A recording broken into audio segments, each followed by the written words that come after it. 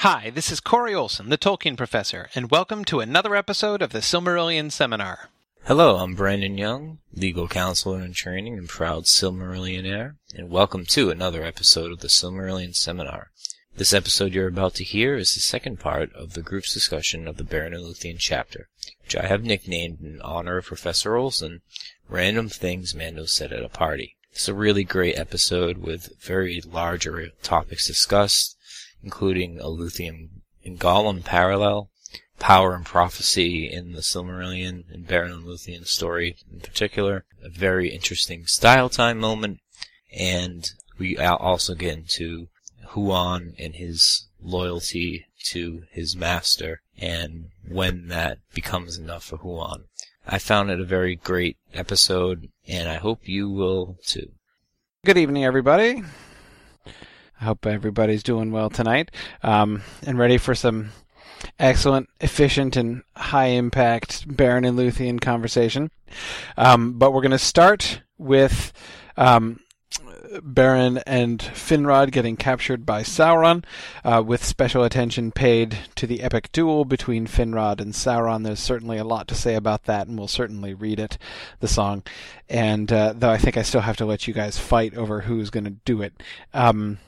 But anyway, then we're gonna go through. I would like to get at least through Celegorm and Curufin meeting Beren and Luthien in that chance encounter when they happen to run into each other in the wilderness, and Huan finally deserts Celegorm. So that's where I would at least like to get to. Maybe Beren's song that he sings about Luthien, if we're really lucky. But then for next week, we will save Beren and Luthien and Angband, and the stuff with the Silmaril and the Hunting of the Wolf, and of course the final things about their destiny, and then our final conclusions about what Lay of Leithian really means. Anyway, okay. So, are we ready? Okay. when we're already up and going. Okay. Well then, let's go straight to the conflict between Finrod and Sauron. Mike, I think you had called dibs on this first. Would you like to read the poem? I would be honored. All right.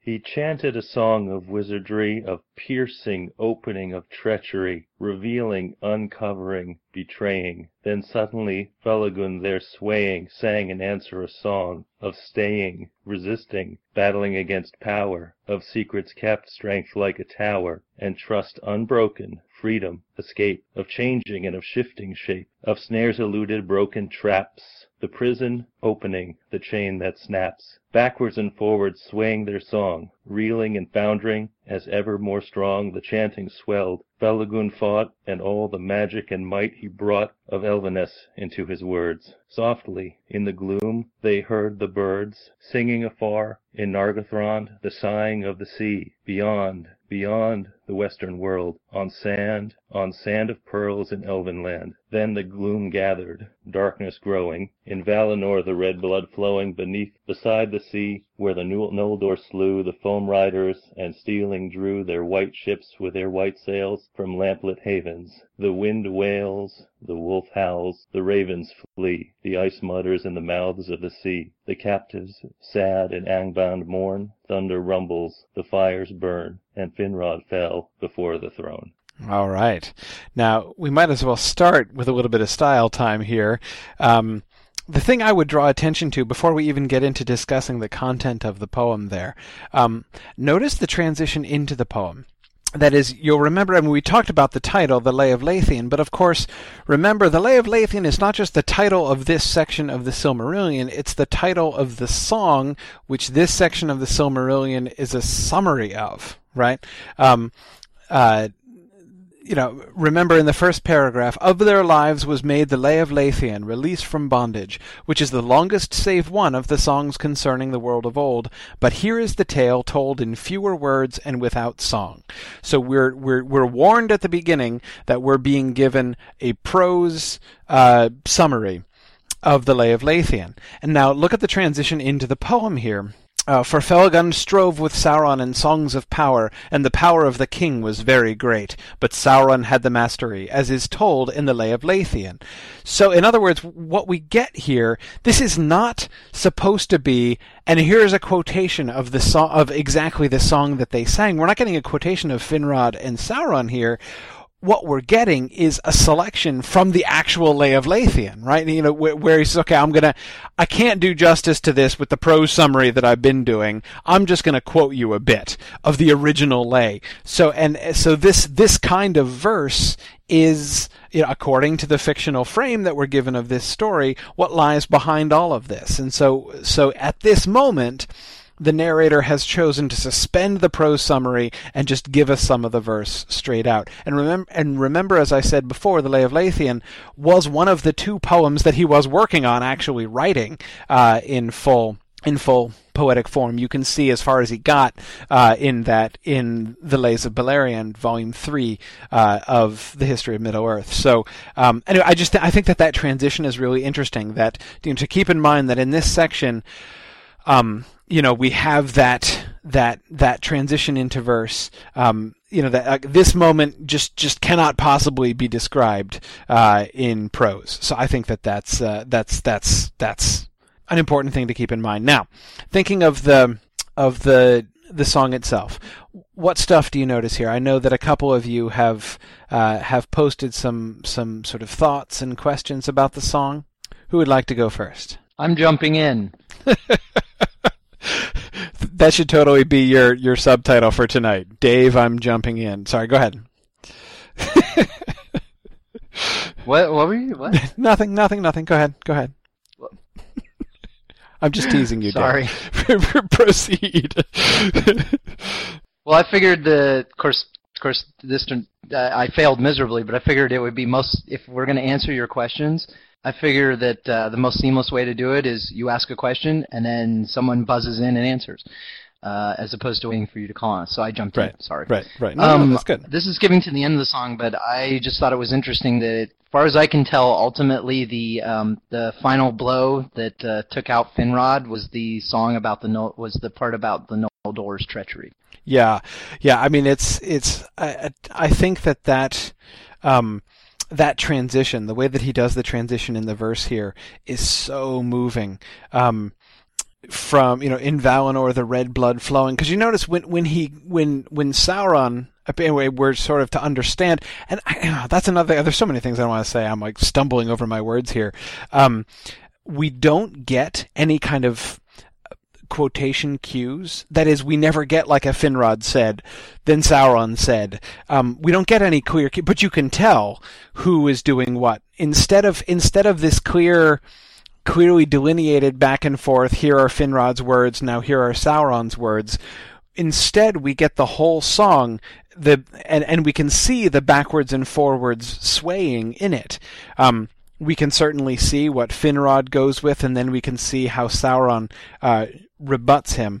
And what's really cool about his bringing up of the kinslaying is it's not just that's kind of the winning blow, which it does seem to be, but the way in which he is using that to counter what Finrod has just been doing, and all the magic and might he brought of Elveness into his words. Softly in the gloom they heard the birds singing afar in Nargothrond, the sighing of the sea beyond the western world on sand of pearls in Elvenland. I just love those. Those are my favorite lines from this entire snippet of song here. The sighing of the sea, and the repetition of beyond, the sea beyond the western world, that repetition of beyond seeming to point towards that, you know, sort of the distance that Finrod knows it is away, you know, beyond. Valinor is still over there. Yes, we're separated from it. Yes, we're over here in the darkness, but beyond, the sea is sighing on the shores of Elvenland. And you know, and then the immediate repetition again on sand of pearls in Elvenland. So we're not just the sighing of the sea on sand like on any old shore, on the sand of pearls in Elvenland. So he's sort of reaching out in his song towards Valinor and the memory of Valinor and the beauty of Valinor, and that image of the sea on the pearls. Remember that the pearls, you may remember the detail about the pearls from the description of Valinor. There are pearls on the sand of Valinor because the Teleri strew them there when the Noldor gave them to them. So the Teleri find these pearls from the sea and they give them to the Noldor, who love them and who make them into gems and polish them and make them, and then the Teleri just scatter them on the beach. And so I think that's in a way also an indirect recollection of the harmony between the Teleri and the Noldor back in the good days. And then, of course, we get and that, of course, is exactly the place where Sauron now comes in and twists the knife. Darkness growing in Valinor, the red blood flowing beside the sea, where the Noldor slew the Foam Riders. Even by calling them the Foam Riders, right? To be taking specifically that image of the sighing of the sea on the sand of pearls, and now changing it to and do you remember the day when the sighing of this, when the sea was washing up on the shore with the blood of the Teleri in it? That was let's remember that, shall we? And that's it's just so I think it's really cool to see sort of the whole context of that. Brandon, go ahead. Okay, good, excellent. No, it just seems very interesting that that it's Sauron. I mean, it appears that he's has this command of language, and it's very interesting to me that this kind of battle is fought with song, just like in the Isle of Undulay, where Melkor fought with his song, and perhaps this is Melkor's kind of winning of the second theme of the music. I don't know, but it's just very interesting how you have just this battle of words and language and command over the logos, as it were, is kind of like a special feat of wizardry. And I just wonder how one can make a distinction in wizardry through language and song that is good and bad in Tolkien. It seems I don't see any hints of it. Like, what kind of poetry, what kind of, what kind of song was Sauron singing? One imagines what kind of music he was singing, the mastery and wizardry of it. You can't even imagine what kind of music it was, You know what he referred to, but the type of music and songs he was singing, it just seems very just sparks my imagination, and just like, I don't know, it just seems like you can see this all over the place in Tolkien. Yeah, no, I agree. How brilliant would a really thoughtful musical score of this song be? I agree, it does really spark the imagination. What would Sauron's song sound like? You could model it after what we're told of the Song of Melkor, in the Ain Undulay, the sort of the brash unison, like many trumpets braying on one note. But at the same time, you get a sense of kind of greater subtlety to what Sauron is doing, because what he's doing is taking the music of Finrod and perverting it and twisting it, but rather more even than that, showing Finrod. Basically, the Noldor have twisted their own music, and that's the knife that he's turning. He's not introducing anything new. But yeah, and I think certainly you're right to recall the Ain Undulay and to think about the power of words and the power just of song as well. This is one of the places where I always go to when people want to talk about magic in Tolkien and magic in Tolkien's world. This song to me is one of the clearest illustrations of how magic works, and especially the link between magic and song.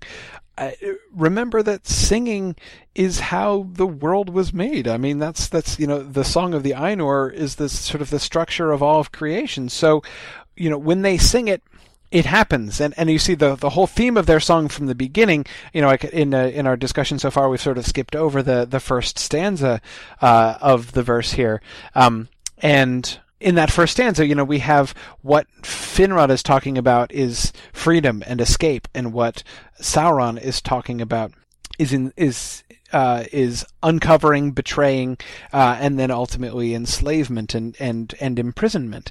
And So I think that, and basically that's one of those two things is going to happen. Like, one of their songs is going to be realized. Reality shall follow in the path of the song that is being sung. And that's how magic works. That's how songs work.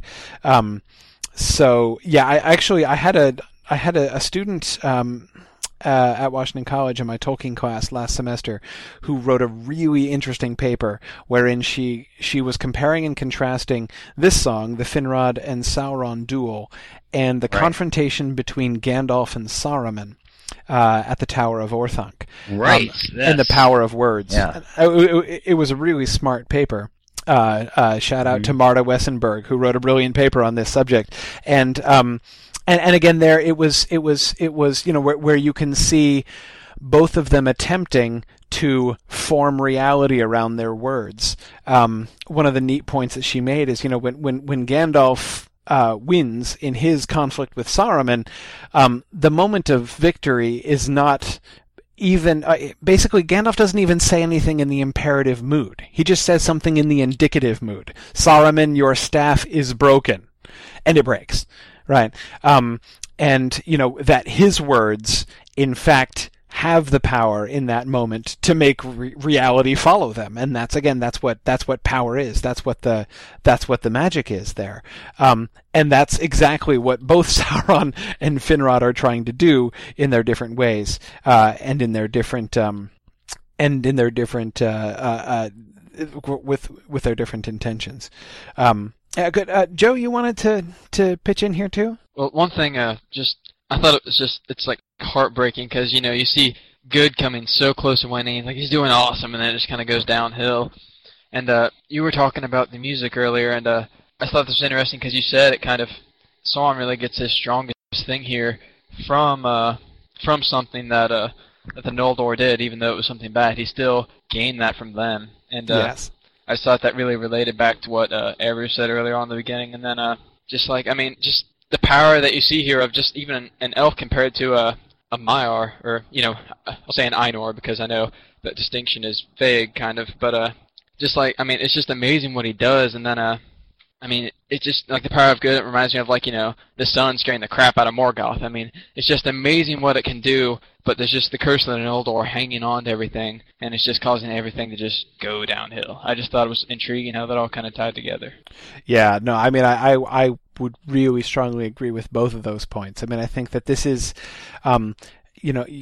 Finrod almost wins straight up. Now, of course, he's not trying to conquer Sauron. The song that he's singing is a song of escape, of changing and of shifting shape. He's trying to get away. He's not trying to cast Sauron down.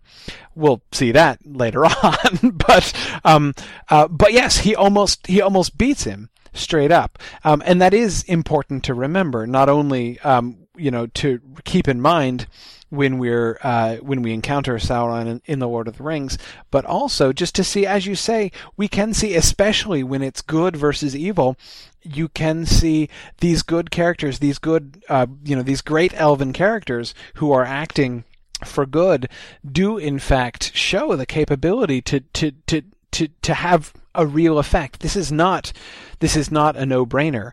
And, I would even, in a sense here, gesture back to the duel between Fingolfin and Morgoth.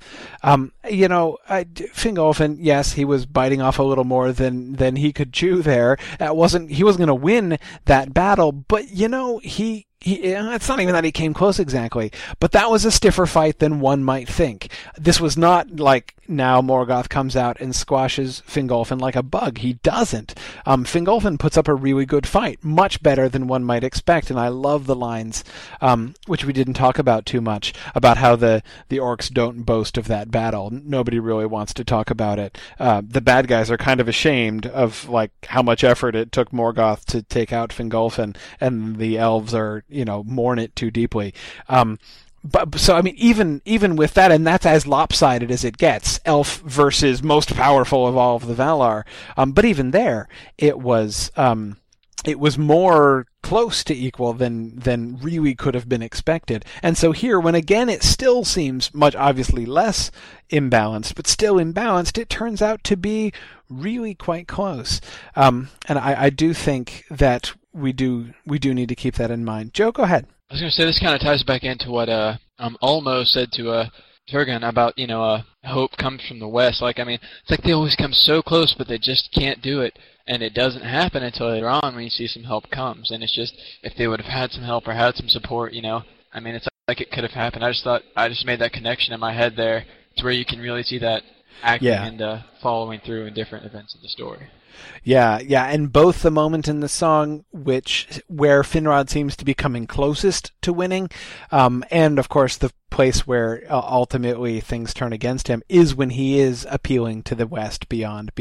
And remember, way back a bunch of weeks ago, we were talking about Finrod. Remember Finrod and Turgon as being the two of the captains of the Noldor who are most westward facing, who are most westward focused, both in their memories of Valinor and apparently in their respect with, and even to some extent, continuing relationship with the Valar, at least with Ulmo.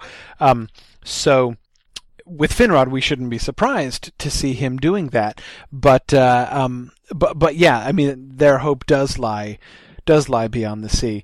And certainly, as you say, it definitely is. I didn't get to the second point that you had made before, but yes, it's definitely the curse of the Noldor that's coming back. It's definitely the kinslaying, as I always say in my Tolkien class. You can see it in this moment. The kinslaying. It's like Noldor kryptonite. I mean, they can't.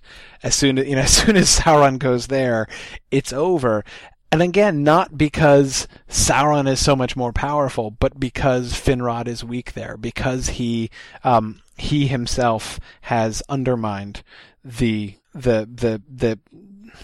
foothold that he has to stand on there, and his own position, his strongest position, can be undermined by Sauron as he does.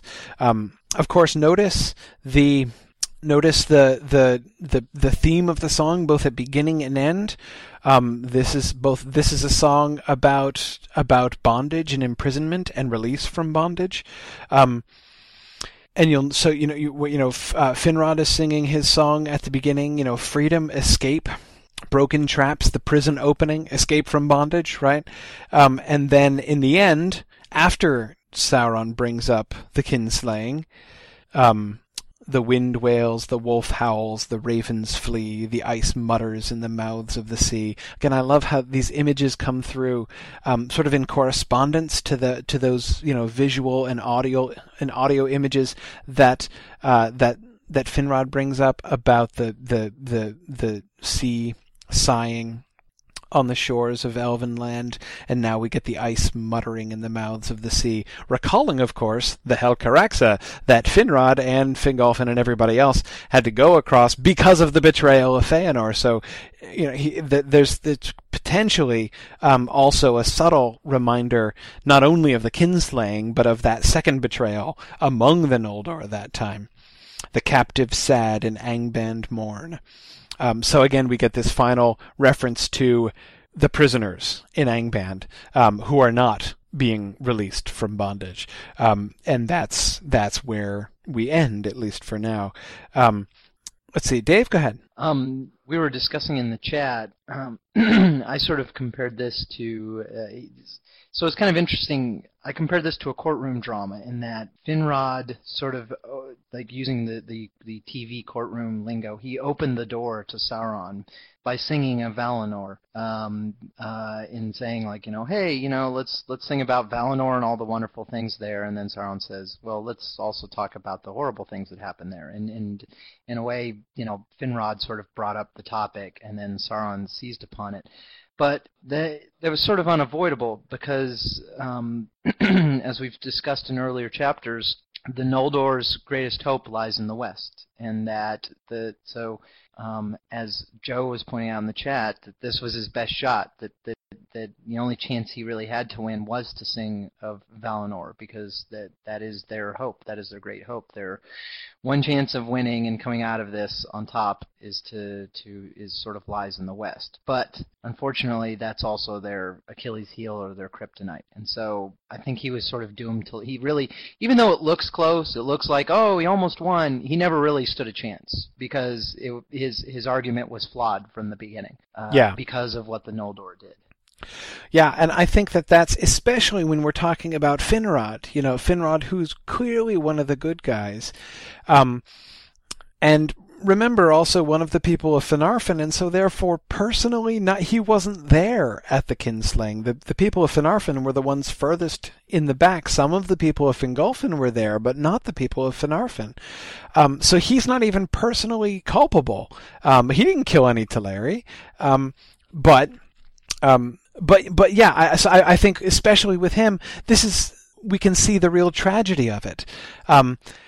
The way in which, through their rebellion, they have cut themselves off from their only possible source of relief. And this is in a sense, the conflict between Finrod and Sauron is like a little nutshell version of the entire war against Morgoth. The only way that the Noldor can possibly hope to win the war is with the help of the Valar, from whom they've closed themselves off by their own choice in departing, and then through their series of really bad choices as they were departing. And so, yeah, I think that this is really where we get emphasized the tragedy of it. Because, with many other times, certainly with Feanor, certainly with the Sons of Feanor, and even at some other moments, we can see, the Noldor in question, whoever, happens to be in the story at that point, is clearly also themselves making bad choices. We can see, okay, this is the curse of the Noldor, but yet we can also see, all right, this person is really sort of responsible for their decisions all along. And this is one of the moments where we can see genuine tragedy. Someone who is really trying to do the right thing, but he can't succeed at the right thing. And when he tries to do the right thing, the ground is ripped right from under him because this weapon, which is the only good weapon that he has to use, has really been taken out of his hand. So, he is in a sense trapped here, and this is of course the problem. He's thinking of escape. And broken traps, but that doesn't work. Good. Any other thoughts about the song here? One other kind of funny thing about the interface here is I have to kind of calibrate my pause after I ask a question. It's different from the one that I have in class because there's a lag. Often it seems to be a few second lag between when I say something and when you guys actually hear the thing that I say. So I want to make sure to both give you a chance to actually hear my words and then have a chance to respond before I just blithely go ahead and move on and assume that you don't have anything to say. So anyway, I'm trying to get the hang of that too. Well, now, apart from this, we've been focusing really here just we've been talking here just about the, well, we'll come back to them in prison. That is their actual time in prison when we get to their deliverance by Luthien and Huan. So let's move on to section 7, Luthien to the rescue. Meanwhile, back in Doriath, Luthien suddenly gets a very uncomfortable feeling. Thoughts about Luthien's response. The things included here, her response, her being imprisoned by her dad, and then we've got Daeron being a Fink again, and then we've got the Rapunzel moment, and then ultimately her being taken in by Celegorm and Curufin. General thoughts? We get, of course, also the introduction of Huan in this section. What do you make of... What is your response first to Thingol's imprisonment of Luthien? Laura, go ahead. I wasn't going to talk about that, but it's ridiculous, really. I mean, it just shows how he really has kind of gone over the top. I mean, he's acting just like the dark elf whose name I can never remember. Eol, yes.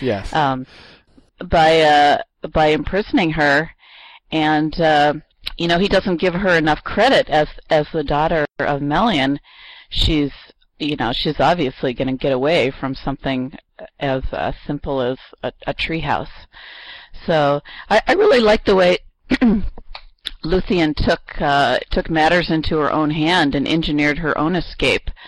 And I think she's really the most or one of the most well-rounded female characters in all of Tolkien. Maybe Eowyn is the only one who's more well-rounded, and she really shows her initiative.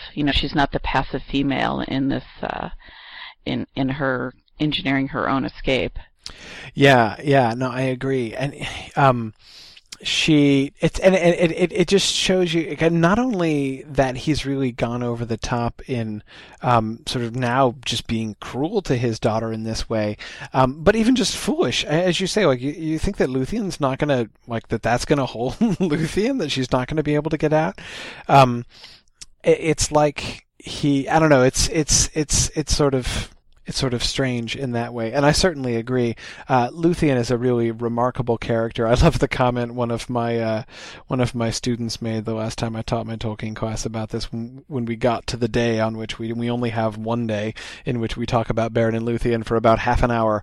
But when I was coming into class that day, Chantel says, "I can forgive Tolkien, the absence of female characters everywhere else. I have Luthien and I'm content." That's like enough female character. The quality of that one female character makes up for their absence in so many other places.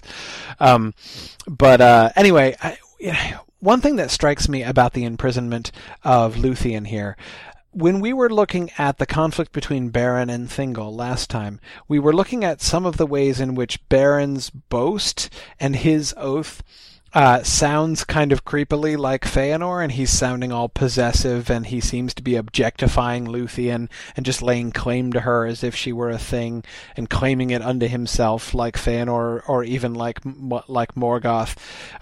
So we were talking about sort of the kind of uncomfort of that moment. But I think in talking about that, we were slightly overshadowing Thingol's own response, and the way in which I think, there are two things that I always am reminded of when I think about Thingol and that scene, and one is Feanor again, that he is like he is that Thingol in this moment is like Feanor coveting the Silmarils. Luthien is like his Silmaril. She's his daughter. She's not like she's not the product of his craftsmanship in the same way. So, but nevertheless, she is the one that she is the thing that he values most, and that he feels a kind of, proprietary, has a kind of a proprietary relationship with. And, to some extent, this, I'm going to put Luthien up in the tree is almost, there are also, I think, some similarities between this and when Feanor decides he's going to hide the Silmarils away and not show them to anybody else. And the other thing, of course, that I'm reminded of is the dream that Ulmo sends to Turgon, saying, "Love not too well the works of your own hands." And again, it's not that Luthien is exactly the work of Thingol's own hands. She's not a subcreation of his.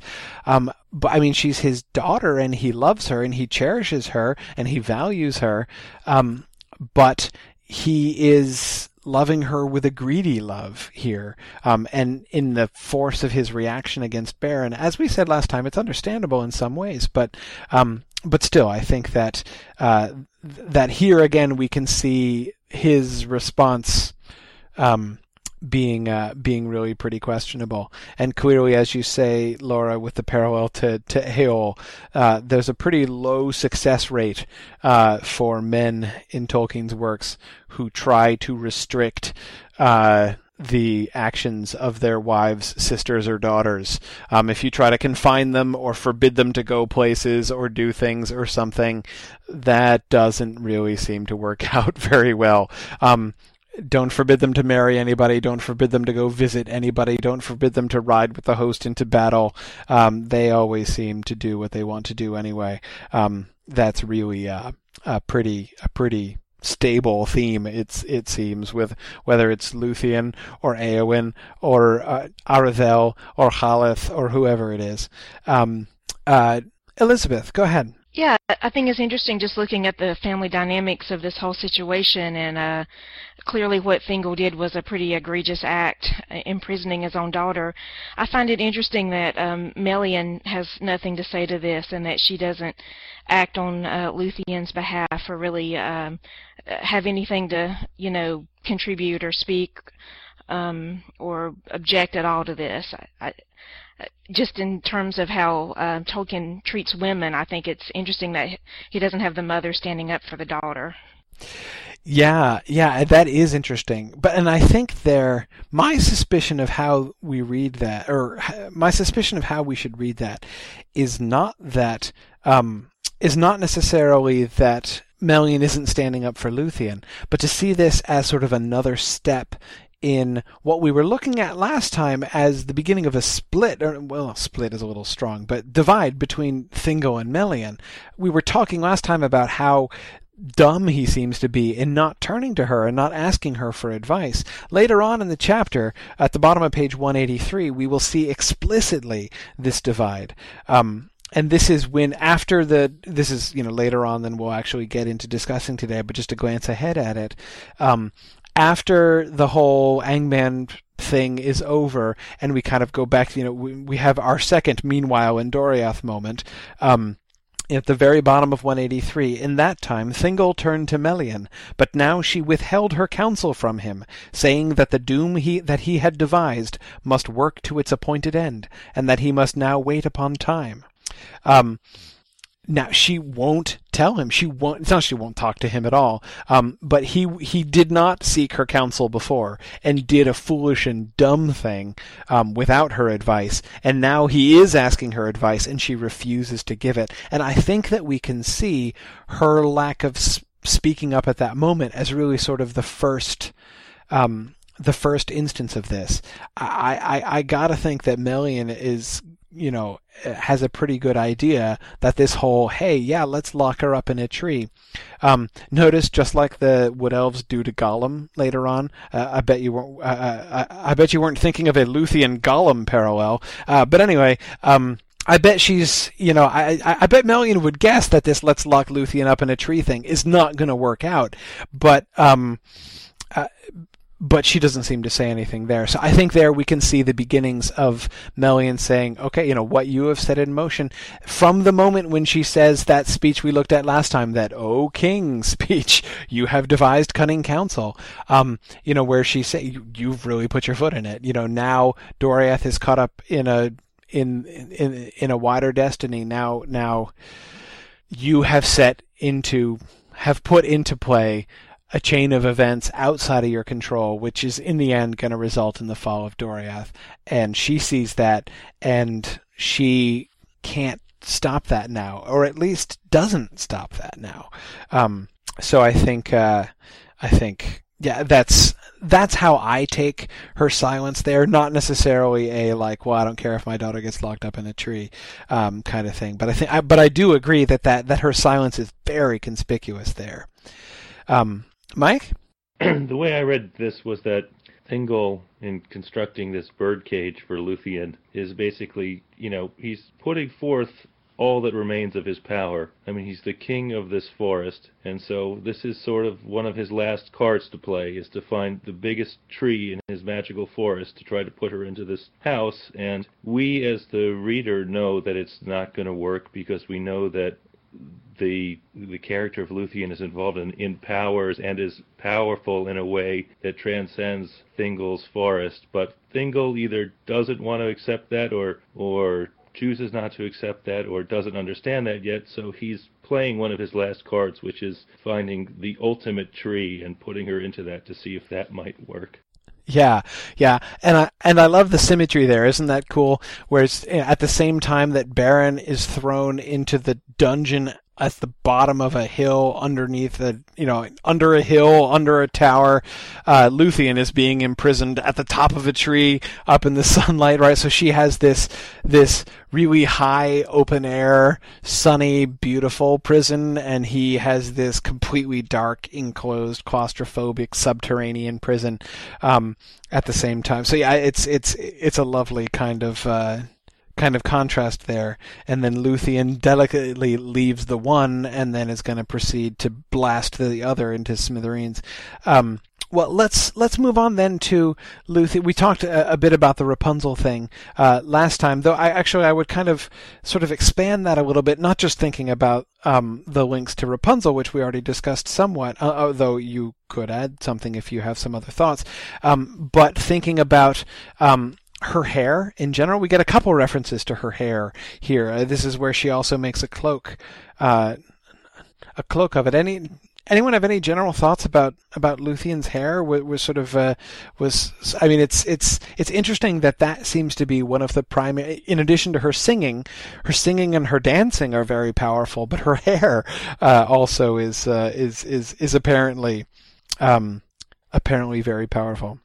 I think her hair is very similar to Ungoliant, the way she covers herself and kind of makes things happen. Yeah, that's a really neat connection. I'd never thought of that before. But the strands of her hair being like the unlight of Ungoliant, the cloaking shadow. Her Luthien moving across the terrain cloaked in this shadow is kind of like the shadow that Ungoliant, remember, cloaks both herself and Melkor in as they're coming across and coming to attack Valinor. And I mean, I think thinking, we were looking at some of the image of shadow and twilight that we get back when Beren and Luthien first meet, and how Luthien is associated with the shadows and with twilight. Though, and in that there's a kind of reclaiming them as beautiful and peaceful and lovely things, rather than things of terror and horror that Morgoth makes them.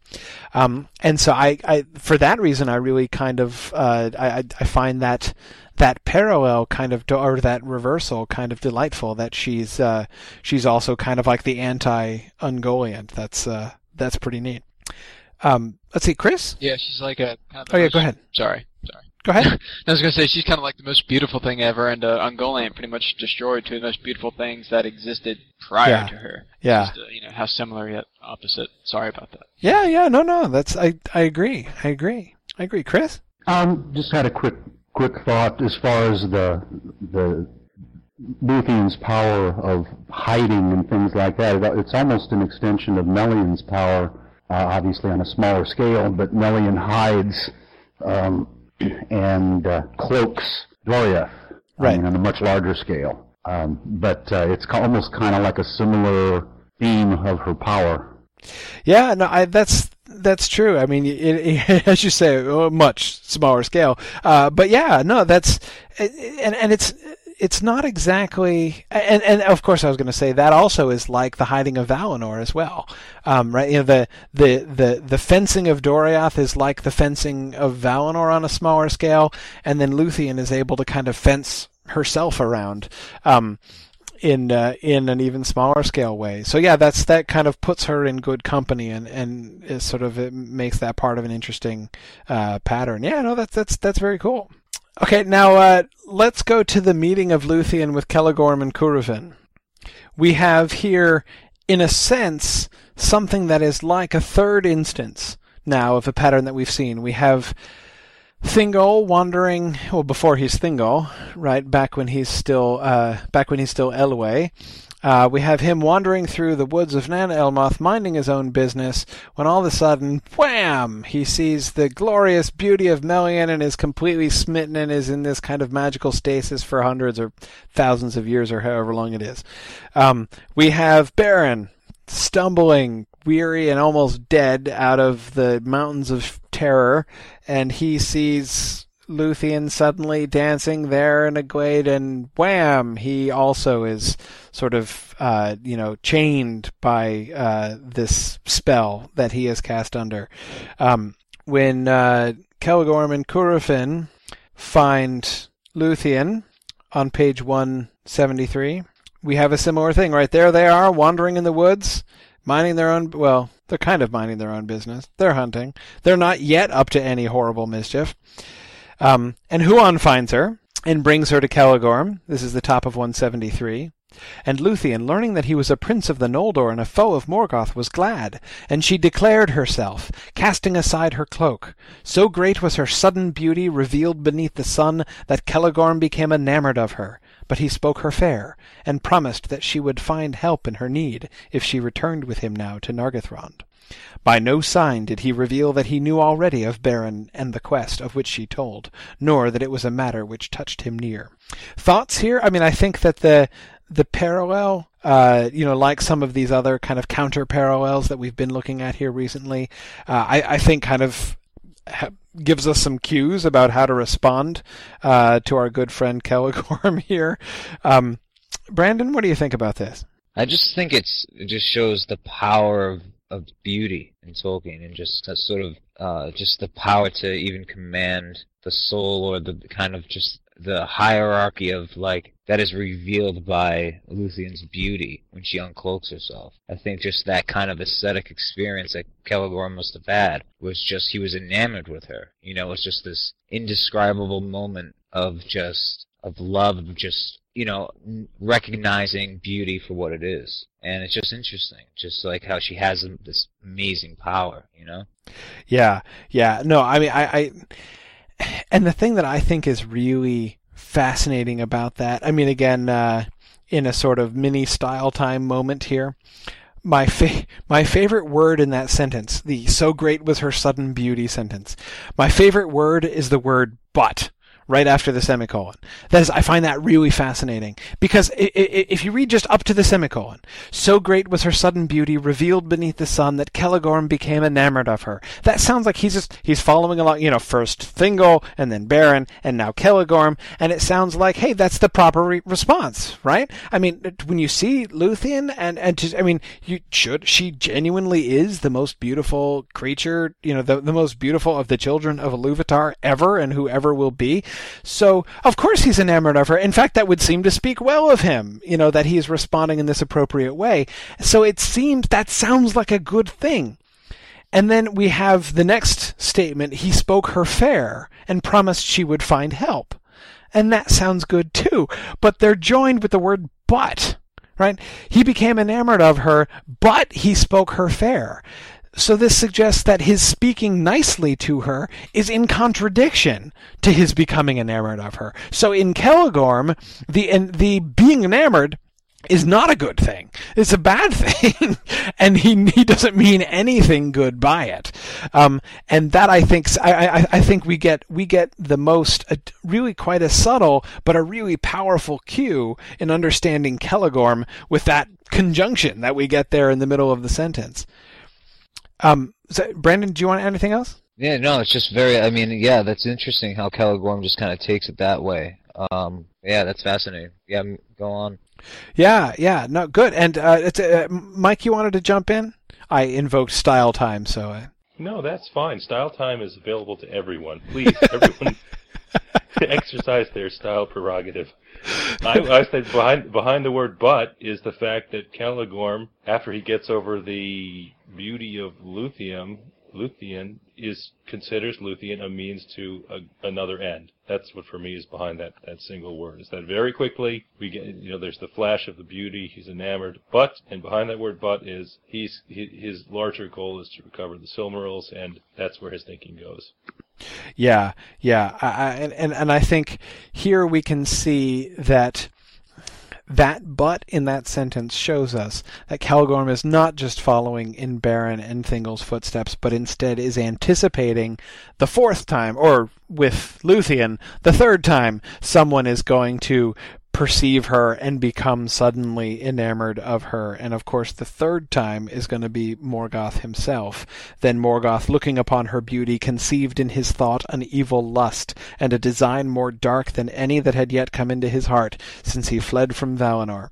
Now, with that tantalizing comment, I don't want to talk about that now. We'll talk about that later. But I think with Celegorm, here, that's what Celegorm's becoming enamored is like. It's a foreshadowing of that later, more dark and more horrifying moment. Celegorm has more in common, it seems, with that than than with Baron. I saw several hands go up and then disappointedly disappear when I said that we weren't going to talk about that now. Sorry, we'll get back to it. I promise we'll get back to it. Anyway, good. So and this I think is really important to see. I mean, we get very clearly what sketchy characters Celegorm and Curufin are. But enough of that depressing topic. Let's move on to something good. I know several of you have been pining to talk about Huan, so we've finally gotten to Huan. So let's talk about him. Dave, go for it. I have a very straightforward question about trivia.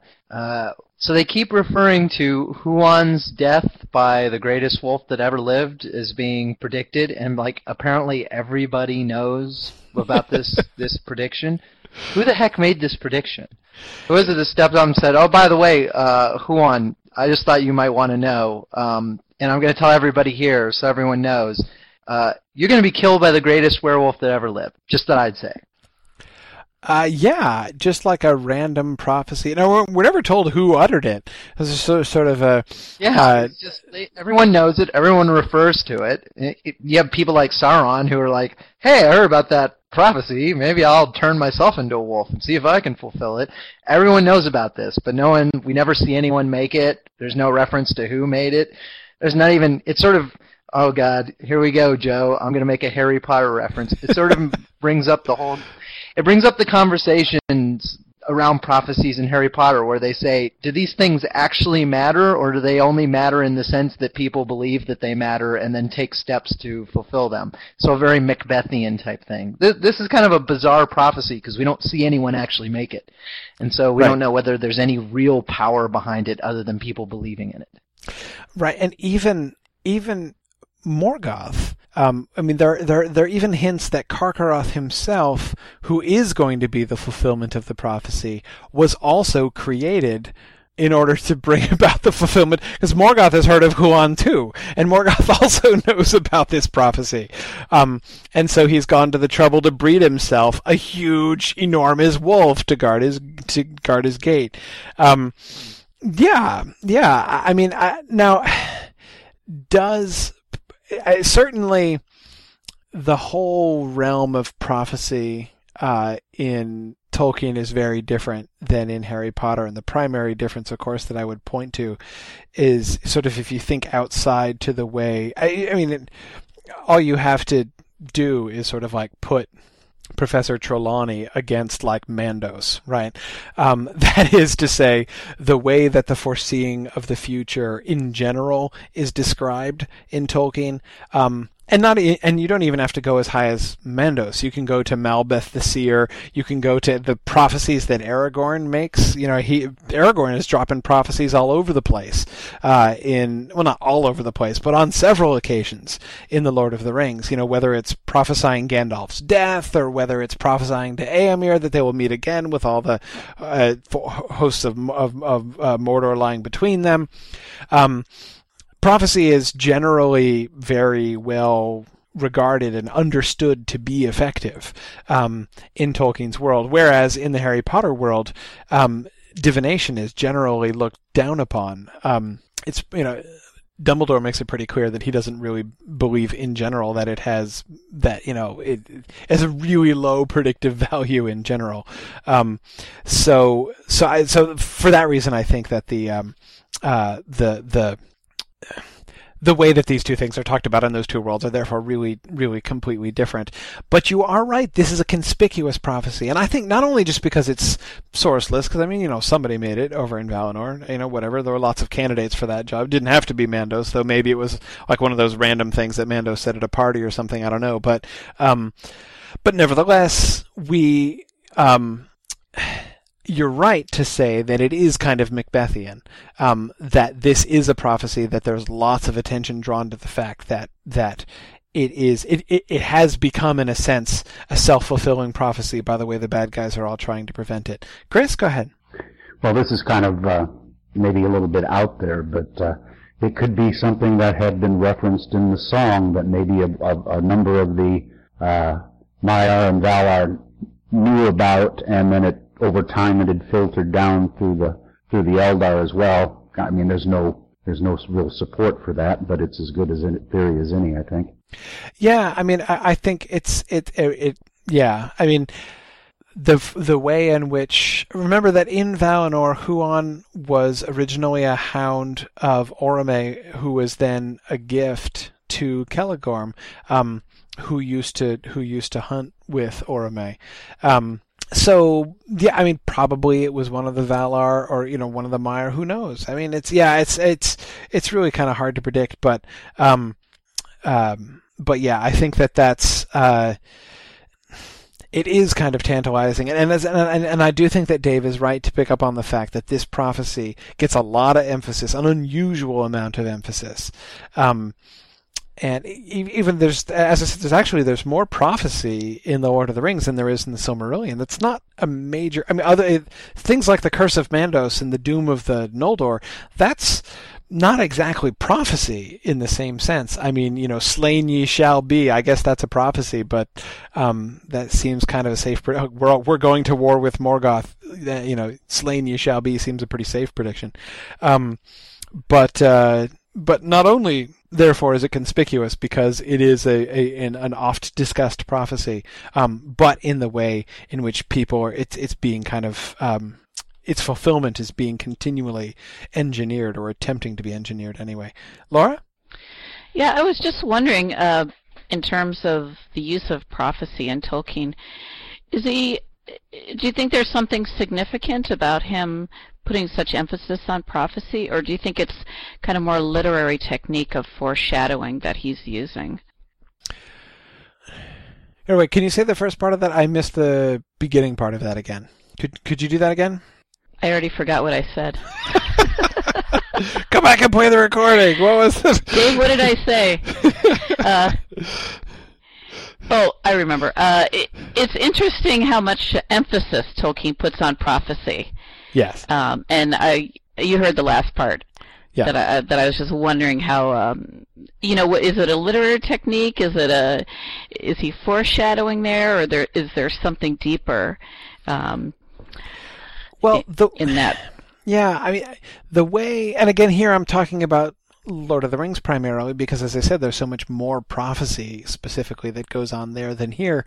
In the Lord of the Rings, prophecy seems to come out, and here I'm thinking especially of Aragorn. It's sort of a reflection of his stature. I think that Éomer's response to Aragorn when they meet on the Pelennor field, and Aragorn recalls his prophecy and says, "Did I not say that, we shall meet again, though all the hosts of Mordor lie between us?" And Éomer said, "You did say that." He says, "But I knew not then that you were a man foresighted. I didn't realize that you were that kind of guy, that you were the kind of person who just said stuff and it happens. That say a thing that's going to happen in the future and it does happen." It seems to be a reflection, even thinking back to what we were talking about, Brandon, with Finrod and Sauron again, and the power of words and the relationship between words and events, when they're said with power and especially sung with power. There seems to be an element of that almost in prophecy, that it's not just foreseeing. It's not just like, hey, I was given a glimpse of what's going to happen in the future and I'm kind of telling you that. They don't really know what they're saying, but again, in this sense, making a prophecy come about, making a prophecy be fulfilled is not necessarily doesn't undermine the prophecy in any way, doesn't call into question whether or not the prophecy is genuine.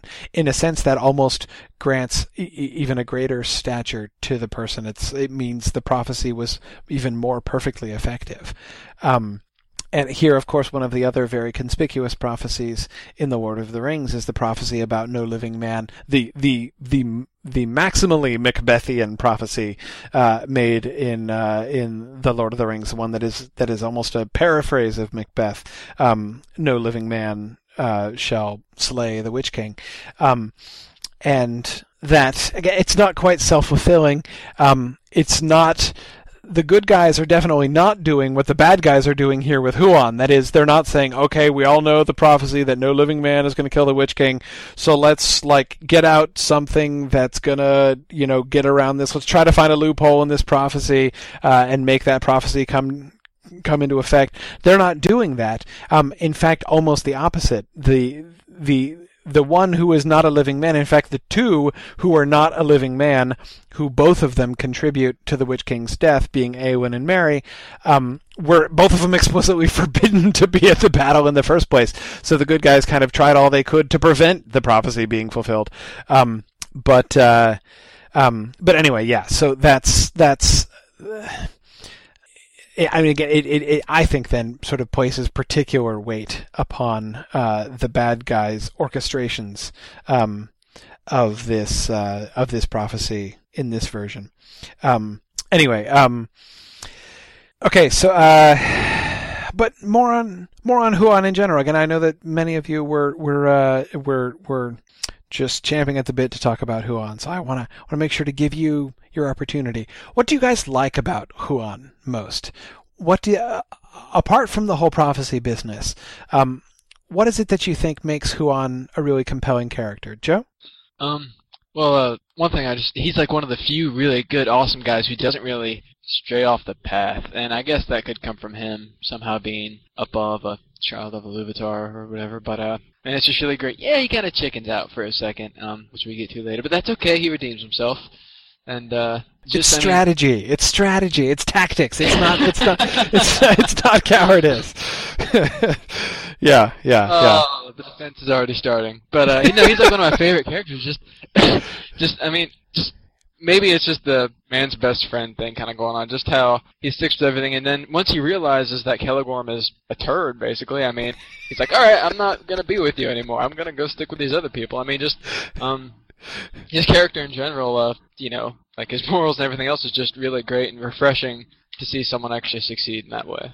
Yeah, no, I agree, and you're right. He's like the Uber dog, right? I mean, he's like the ultimate dog. He's strong and he's faithful and he's extremely loyal. But he's not just blindly loyal to his master. He is faithful and he goes back to Celegorm because going back to his master is the right thing, even though he knows that Celegorm doesn't really deserve it. But he's not just going to desert him.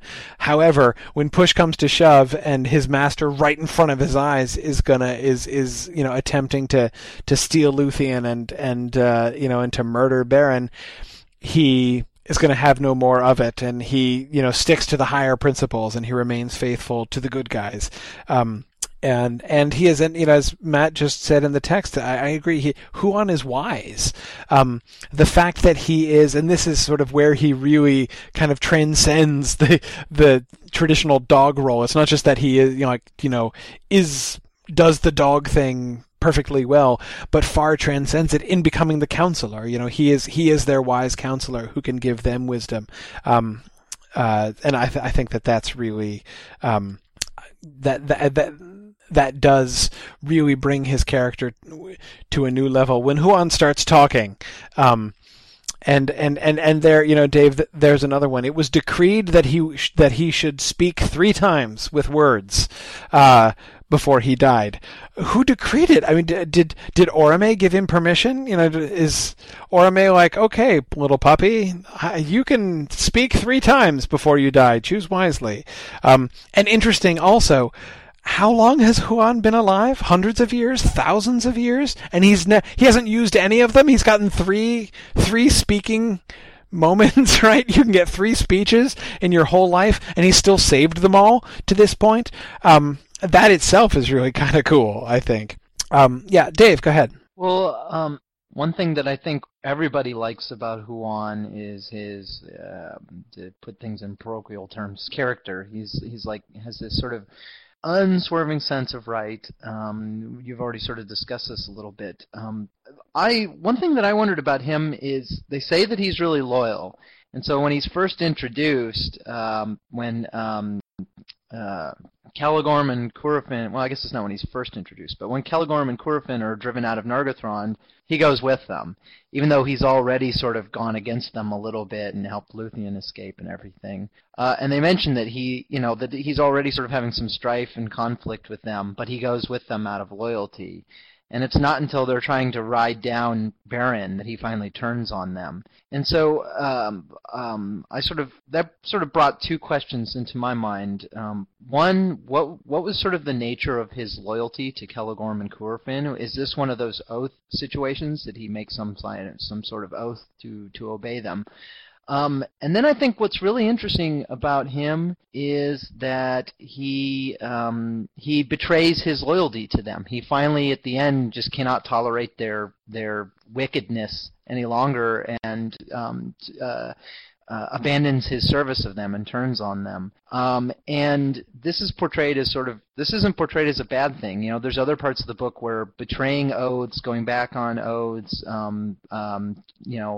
being disloyal are portrayed as bad things, and here it's not. And so I wonder what this says about just oaths and loyalty in general in Tolkien. Like there are obviously times when, to heck with an oath or to heck with what you've promised, you need to go and do what you feel is right. It kind of makes you think about I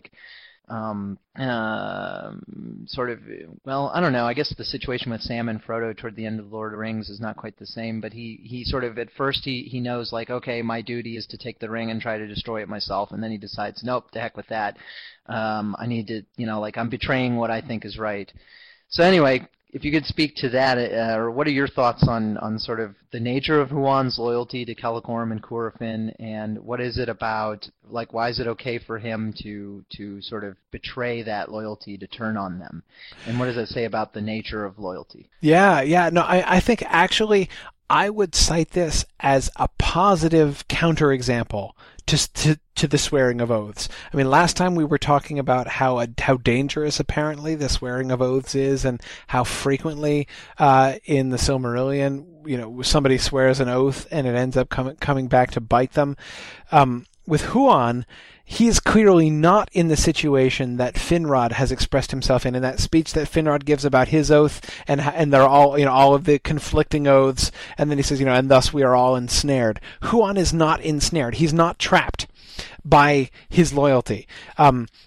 If he had just sworn an oath, I swear I shall follow Caligorm no matter what happens, then in this moment when they're, when he's trying to kidnap Luthien and kill Beren, Huan would be in the same position. He's like, oh, that's horrible. I want to do something, but I've sworn an oath and I can't. He's not in that position. He is free to say, okay, a line has been crossed here. I'm out. Okay, that, I have the freedom, I have the power just to turn around and say no. Because you're right, it's clear that he's not doing something transgressive there. This is not, and in that moment, Huan broke his oath, decided for what seemed a good reason to break his oath. In that moment, Huan forsook his master. That is, I am leaving your service. You are like an unredeemable jerk, and I'm out. Now, what was the nature of his loyalty? Well, we don't know. All we know is about the origin, some hints about the origin of Huan's relationship with Caligorm. Namely, that it was Orome who gave Huan to Caligorm. So, in a sense, Huan's loyalty to Caligorm is a reflection of his respect for Orome. That is, Orome's will was that Huan follow the horse of Caligorm, his master. And so he is. But when this line is crossed, Huan clearly views himself as a moral free agent. And we can see this both now, most dramatically when he once and for all forsakes the service of Caligorm, basically saying, like, this is not what I signed on for. This is not, and I would think he would be pretty safe to think this is not what Orome would want him to do, especially since, remember, Beren is also he's also kind of very Orome-like. Remember his relationship with all the wild beasts and his skill as a hunter. But like Orome, he hunts only the monsters of Morgoth. and is sort of allies with all of the other beasts. Anyway, but again, even before the final forsaking of Celegorm, Huan clearly perceives himself as a moral free agent, which we can see by his choice to assist Luthien, Huan knows that he is undermining his master here. He knows he is undermining Celegorm, who has in his sight. Remember, it was Huan who finds Luthien and brings her to Celegorm, obviously with the intention to help her. And then he sees Celegorm betray her and imprison her. He knows what Celegorm did. He knows that it is his own master that he is not just contradicting, that he is undermining, that he's acting against, and yet he doesn't yet forsake him. It's like he gives Celegorm another chance to redeem himself, to turn back. I don't even know what. But yet he clearly sees himself as enough of a free agent to make those choices, both in the interim while he's still there, and then ultimately to leave. And I think that's what shows us that he's not under an oath at all. And I think that it's pretty clear. Loyalty is a really good thing, but mere blind loyalty is not a good thing. That is, I'm just going to do whatever my master tells me to. Like, that's Huan is right to forsake Celegorm in this moment. And I think that that's pretty clear. Yeah, Chris? I guess maybe we touched upon this a little bit last week, but I'm wondering if Tolkien is not making some sort of statement about the danger of just absolute oaths, where I'm going to do this no matter what happens, no matter what other extenuating circumstances. And I come to mind again about the state of Europe prior to World War I, when they had all the countries in Europe had these interlocking alliances, where basically oaths that if somebody attacks you, I'm going to attack them, and et cetera, et cetera. That's how we end up with World War I in particular. But I think he's over and over as we see these oaths that people get trapped in, whether no matter what, they make an oath that's absolute, and so they get trapped and they can't get out of it. And it's a little bit different than. I think you're right. We don't know exactly the relationship of Huan's relationship to Celegorm, but I think you're right. Maybe it's not in the nature of an oath, which maybe gives him some more flexibility, which allows him to do the right thing rather than having taken an oath like everybody else does. Right. Yeah. No, I think that does seem to me to be pretty clear. Now, notice the first time I feel like since we are told sort of portentously that 3 times Huan is able to speak with words, that we should pay attention to those 3 times. The first time he speaks, to whom does he speak the first time, and what does he say? Does anyone remember? I don't, but I'll answer. And be perfectly fine being wrong. I think he speaks to Luthien first, doesn't he? Yes, he does. And he offers her counsel about what she should do after he helps break her out and everything. Yeah, this is the bottom of 173. Now Huan devised a plan for the aid of Luthien, and coming at a time of night he brought her cloak, and for the first time he spoke, giving her counsel. Then he led her by secret ways out of Nargothrond, and they fled north together. So he doesn't just bust her out of prison. He also gives her counsel. He also devises the plan. And the plan seems here to go well beyond, hey, I figured out how to sneak you out of prison. This is not like Bilbo breaking the dwarves out of the Elven King's jail, where his plan only goes up to a certain point and doesn't even include a way to get himself out. Huan is thinking ahead, and he's clearly, and then you can ride on me, and we'll go real fast, and we'll get up there, and then I'll take out the werewolves, because it's sort of convenient. This is the perfect job for him, right? Sauron has gathered all these werewolves around him, and Huan's like, I can take care of the werewolves, and then I don't know if it was part of Huan's plan that Luthien was going to sing and blast the tower out, but anyway, he has the plan. And I think it's interesting that we're not given the quotation from Huan. We're just told that he has spoken for the first time and giving counsel. I think that's actually I find that a little bit funny. So let's go on to the confrontation between Luthien and Huan and Sauron. We started tonight with Finrod versus Sauron. What do you make of Huan versus Sauron and also Luthien versus Sauron? Any thoughts? Dave, go ahead. Come on, people, where are you? I have a question. For anyone reading through this their first time after maybe being very familiar with Lord of the Rings, maybe even being more familiar with the films, and that's not me. I've read through this a bunch of times. But the first few times you read through this, it's sort of shocking to watch Sauron fighting these people like one-on-one, getting his hands dirty, and then getting his butt kicked by Luthien. And it kind of, it's sort of like, wow, geez, this was like the big bad guy in Lord of the Rings that everybody's terrified of and refers to as the Dark Lord, and the elves are running away and all that. And here he is, one-on-one with a chick and a dog, and he loses. I mean, that's pretty pitiful. But no, I mean, that's sort of your first, you're like, huh, well, oh, geez, what happened? But what I'm kind of wondering, just sort of, I think I probably know the answer to this, is what sort of power levels, and maybe it's inappropriate to speak of power in this way, but is it like, is this an indication of just how sort of powerful and skillful Luthien is and Huan is? Is this an indication of how much elves sort of diminish in the later ages, such that they can't even directly contend with Sauron anymore? Does Sauron's power grow in the later ages when he sort of takes over for Morgoth as the Dark Lord? Does the scope of his power and his ability to affect Middle-earth and to battle the good guys sort of grow? Does he sort of essentially assume some of Morgoth's power? I particularly wonder about that, since there's a lot of the stuff in Morgoth's ring where and we've discussed this before, that Morgoth disperses his own power into Arda and into his evil servants when he corrupts them.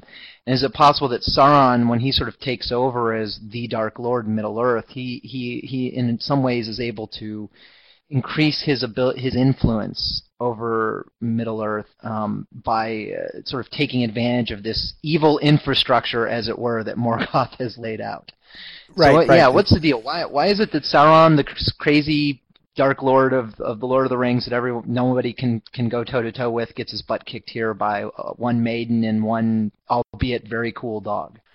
Yeah, I think some of both. Oh, well, some of the latter, more of the former. That is, it might be. I mean, the way that you put it about him kind of tapping into some of Morgoth's power and stuff, I think that's conceivable. Certainly, he does become the head honcho of evil in the later ages. But I think more by far the dominant trajectory that we see of evil creatures and just of evil power is decline. That they personally get lesser, and it's hard to imagine that Sauron is really defying that trend and that he's getting greater and greater. In fact, we will see him take a sort of a quantum step backwards when Numenor falls. And he's caught up in that. So we're told that he's going to be affected negatively by that and restricted. So I don't think Sauron, as we know and love him in the Lord of the Rings, is like way, way greater than Sauron as he is here now. More, the story is what you said, the fading of the elves. And I think that if we take the three major confrontations with Sauron, direct confrontations with Sauron that we get, I think that it is exactly illustrative of the fading of the elves. Incident number 1, Luthien and Huan just absolutely whooping him here at the entrance to his tower. 2, the Battle of the Last Alliance. Gil-galad, Elendil, Elrond, Círdan, and Isildur fighting against Sauron and beating him, and this I've emphasized many times in the podcast on various places, but that it's really important to remember that Sauron, although in the Lord of the Rings he seems like this, not omnipotent but hugely powerful, totally unassailable, a person whom they can only hope to undermine by destroying the ring and can't possibly oppose by direct arms, that we know, even within the context of the Lord of the Rings, we know that he was personally defeated, that he was thrown down on his face. Isildur steps on his neck, cuts his hand off his finger, the finger off his hand by force, and takes the ring from him with help. Isildur didn't do that by himself. So Luthien is able to do it, not easily. It's not like it was simple to do what she did, but it doesn't require war and whole armies, and it's just her and Huan, and they're able to defeat him really soundly. The heroes of the Last Alliance, with great difficulty, do beat him again the second time, and then the third time, when we have, at the end of the Third Age, the war against Sauron. Now they have faded to such an extent that now they really just can't stand up to him directly at all, and this is why they're saying, look, it's not going to work, and it doesn't really matter. We couldn't take him. All those references to, Gandalf says that Sauron is still not so powerful that he's above fear. That this is true. We know that, he does fear Aragorn to some extent, but remember what he fears about Aragorn. He's afraid that Aragorn has the ring. If Aragorn had his ring and was using it against him, that is, using a bunch of his own power against him, then it is possible that Aragorn could possibly overthrow him. Just as Galadriel implies quite clearly that if she took Sauron's ring, she could certainly overthrow him. So he's not unassailable then, but even then, that in itself, that possibility for Sauron being overthrown a third time directly is itself evidence of the fading, that the only way the good guys could possibly directly overthrow him the third time is with his own power, is by using the power of his ring against him. So yes, I do think that this is definitely supposed to be a marker of how much lesser the elves have gotten, and men too. Men have been fading. Remember Faramir's speech about the Númenóreans and how they in Gondor can no longer consider themselves high. So yeah, there is definite fading going on. The trajectory of evil is towards decline, but the trajectory of everything is towards decline for different reasons and in different ways. But yeah, nobody is, and even back then, almost nobody is as great as Luthien. This is not just, not only, as we discussed, is it not just any dog that's opposing him, it's also not just any chick, Dave, as you say. She is clearly one of the most powerful. And I think it's important to see the superlatives that she is given. There are a couple of occasions on which we're told that a certain character is the something-est of all of the children of Iluvatar. Right? And just as we're told, for instance, that Thingol is the tallest of all of the children of Iluvatar. I don't think we've been told that yet. We'll be told that a few chapters down the road. Nobody has ever been taller than Thingol. He's I don't know how high he stands. It's got to be really tall, actually, because the Númenóreans were really tall. But anyway, Thingol, really, really, really tall. And this shows he is of really great stature. Thingol is very, very powerful. He is a very mighty elf. Remember that Beren is just awed by his presence when he's brought before Thingol at first. Well, Luthien, her superlative, she is the most beautiful of all of the children of Iluvatar, and she's also one of the most powerful singers. She's not one of the mightiest minstrels, right? We're told that Daeron, her would-be lover who turns her in 2 times. By the way, in the first drafts in the Book of Lost Tales, Daeron is actually her brother at first. Which is actually kind of interesting. And actually, I kind of like that better, or at least I like Daeron better when he's her brother than when he's this, jealous lover who begins to seem so petty with the way that he keeps turning her in. But anyway, But her singing is some of the most powerful singing of any of the elves that we see, and that's a big deal. I mean, that shows she is really extremely powerful. She is certainly the most powerful female elf that there ever was, but it's pretty clear that she stacks up against almost anybody. I think we're told pretty clearly that the greatest of all the children of Iluvatar, that is the most powerful, the one with the greatest stature, was Feanor. And this is why Manwë is weeping for the corruption of Feanor as they're fleeing, for the marring. Remember that word, the marring of Feanor, just as Arda itself has been marred by Morgoth. Of all of the elves, Feanor had the greatest potential, but Luthien, yeah, she's a contender. I mean, she certainly, if we're finding a contender for number 2, yeah, she might be. Laura, go ahead. Is she technically an elf? I mean, her mother was a Maiar, so she's really half Maiar, half elf. So, yes. But is she considered to be an elf then? Yes, she does seem to be considered to be an elf. I mean, and this is a good point. Like, it's not by an accident that she just happens to be so great. And we get a couple reminders of this, that is like that some power of divine race, that it's, she is invested with some of the power of the Ainur. At least it comes over her at times, or is revealed in her at times. But yeah, and here I'm thinking especially of the end, which we're not talking about yet. That is her fate, her choice, her destiny. Nobody ever even raises the question of like the fate of the Maiar. She has the choice of either the elven destiny or the human destiny, and that seems to be. So yeah, I think that there's. I think that there's definitely.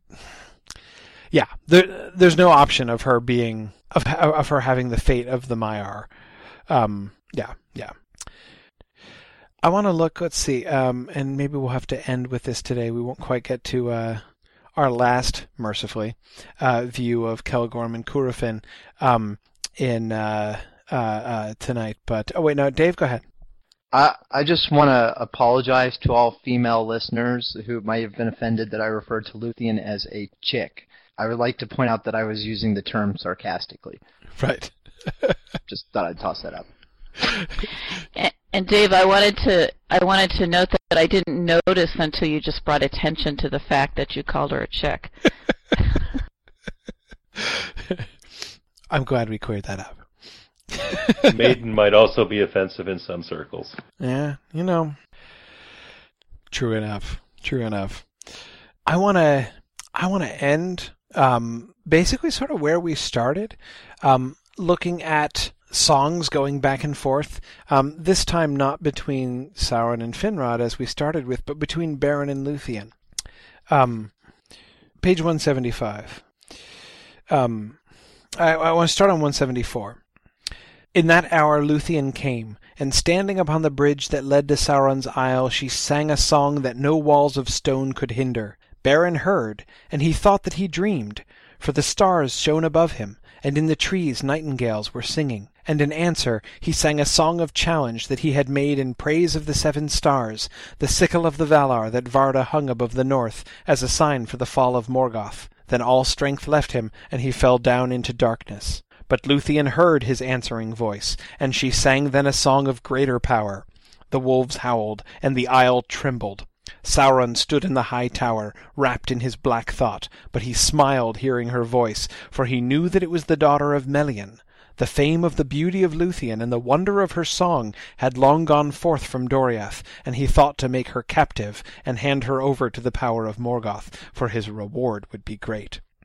So first the back and forth of Luthien and Beren. She sings a song like Finrod sang, a song of escape, a song of release from bondage, and in her song almost makes it happen. That is, he thinks that he dreams. He has this vision, and in his vision the stars shone above him, and in the trees nightingales were singing. And then he sings a song of challenge, a song of defiance. Now, his song doesn't have the same power of Luthien's. It's not able to make the reality happen. But then I love when then she sang a song of greater power and the isle trembles. That is, she begins to make into reality. Beren, who is entombed way underground in this prison, she is in fact going to open up that prison and open it up to the stars. To make reality what she first just sang in picture there. So I think that it's the power of her song, and I've pointed this out before. It's one of my favorite. This is one of my favorite moments. The second time in the Silmarillion that we've gotten this sort of foreshadowing, this sort of typological foreshadowing to Frodo and Sam in the Tower of Cirith Ungol, and the song that Sam sings, and his finding of Frodo when he's singing songs, and Frodo hears him and responds with songs, and it's by Frodo's response to his song that he hears him and is able to find him and release him from prison. And of course, we talked several weeks ago about Fingon finding Maedhros in the same way when Maedhros is stapled to the wall on Thangorodrim. And I think that the way that this serves as a counterpiece, Luthien sings of freedom and the breaking of the snapping of chains and things, and when she sings it, it does happen, and she doesn't have that weakness that Finrod has in place of the tragic weakness of Finrod, that his only hope is the one thing that he can't lean on, and the one thing that can undermine him, that is those memories of Valinor. Where Luthien is standing is her love for Beren. That has led her self-sacrificially to come and rescue him and save him, and Sauron, who doesn't understand this at all. I mean, there's again that wonderful irony. He hears her song, and instead of thinking, "Holy crap, I'm doomed," he thinks, "Ah, sweet, this is excellent. Now I shall be able to capture Luthien." And then sort of the delightful irony of her just absolutely schooling him after that is fantastic. I love the phrase. Then Sauron yielded himself, and Luthien took the mastery of the isle and all that was there. Luthien took the mastery of the isle. Sauron gives her the keys to the city. Well, I guess actually I said we were going to end with this. One last thing, we should probably end with Finrod's tomb at least, and Finrod's death. Finrod's final self-sacrificial death when he's fighting the werewolf and dies, and I love the two references that we get, both sort of the final statement of that paragraph, the top paragraph on 174, the little epitaph that we get for Finrod. Thus King Finrod Felagund, fairest and most beloved of the house of Finwë, redeemed his oath. But Beren mourned beside him in despair. And then the reference to his grave at the very bottom of 175. They buried the body of Felagund upon the hilltop of his own isle, and it was clean again, and the green grave of Finrod Finarfin's son, fairest of all the princes of the elves, remained inviolate until the land was changed and broken, and foundered under destroying seas. But Finrod walks with Finarfin his father beneath the trees in Eldamar. Now that itself is interesting, because you'll remember Finarfin is not dead. He's now the only one left of the sons of Finwë. You will recall that Finarfin turned back. He repented of the journey from Valinor, turned back, returned to Tirion, and was forgiven by Manwë, and is still living back in Tirion upon Tuna. So the fact that Finrod is described as walking with Finarfin seems, I think, to point to the fact that he seems to stay only a brief time. Either he stays a brief time in the halls of Mandos, or he or this, at this moment at the end of that section is sort of looking forward to the time when, after his time in the halls of Mandos, he's going to be. But again, one way or the other, the emphasis is not on his vanishing and going to the halls of waiting, and Mandos, his reference to Feanor, to me Feanor shall come soon. the reference is not to him going to Mandos, but to his return, and ultimately a happy end to his story. Finrod's reunion with his dad, his return to Valinor, which he obviously is pining for. So the last thing that we get for Finrod is basically a happy ending, and his tomb. And this is now the second significant tomb that we've had. We've had Fingolfin's tomb first. Remember, Thorondor takes his body, and Turgon comes and buries it, and it's in the mountains up above Gondolin, and we're told that it remains inviolate and that no evil creature dares to go near it. And now this seems to be true of Finrod's as well, that it remains inviolate, that no evil creature goes there again. This island has been cleaned, both by Luthien's power, but also by Finrod's sacrifice, and by this memorial of Finrod's sacrifice. And then in the end, we have this, I remember this island, before it became the Island of the Werewolves, was originally Minas Tirith, the Tower of Guard. Finrod built this tower here in this spot in order to protect the Vale of Sirion, in order to protect the Pass of Sirion, and to watch over it. And now his tomb becomes this permanent and far more effective, as it turns out, sort of bastion of guard here in the Vale of Sirion. And so that's sort of, you can sort of tell how cool Finrod is that he gets these two positive memorials. That is, that he personally, that his spirit receives a happy ending over in Valinor, and that his death is fruitful. It actually accomplishes something. There is some at least limited good that is done by his death. Okay, any final thoughts here? As I don't think we're gonna have time to go to Kelgorm and Curufin again. We'll start with Kelgorm and Curufin, and with Beren and Luthien's decision in Beren's Song. We'll do that, and then Angband, and then the end of the story next time. Final thoughts here on this section? All right, thanks everybody. We shall finish Beren and Luthien next time. Thanks again for listening, and on behalf of the Silmarillion Seminar, I'm Brandon Young.